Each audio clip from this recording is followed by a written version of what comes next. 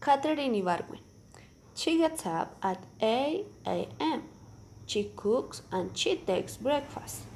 Then she goes to run and she goes train her sport.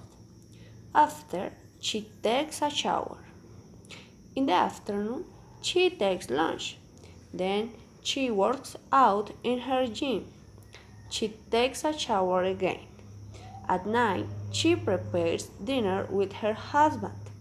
Then she goes to bed and she reads a book. Finally, she sleeps.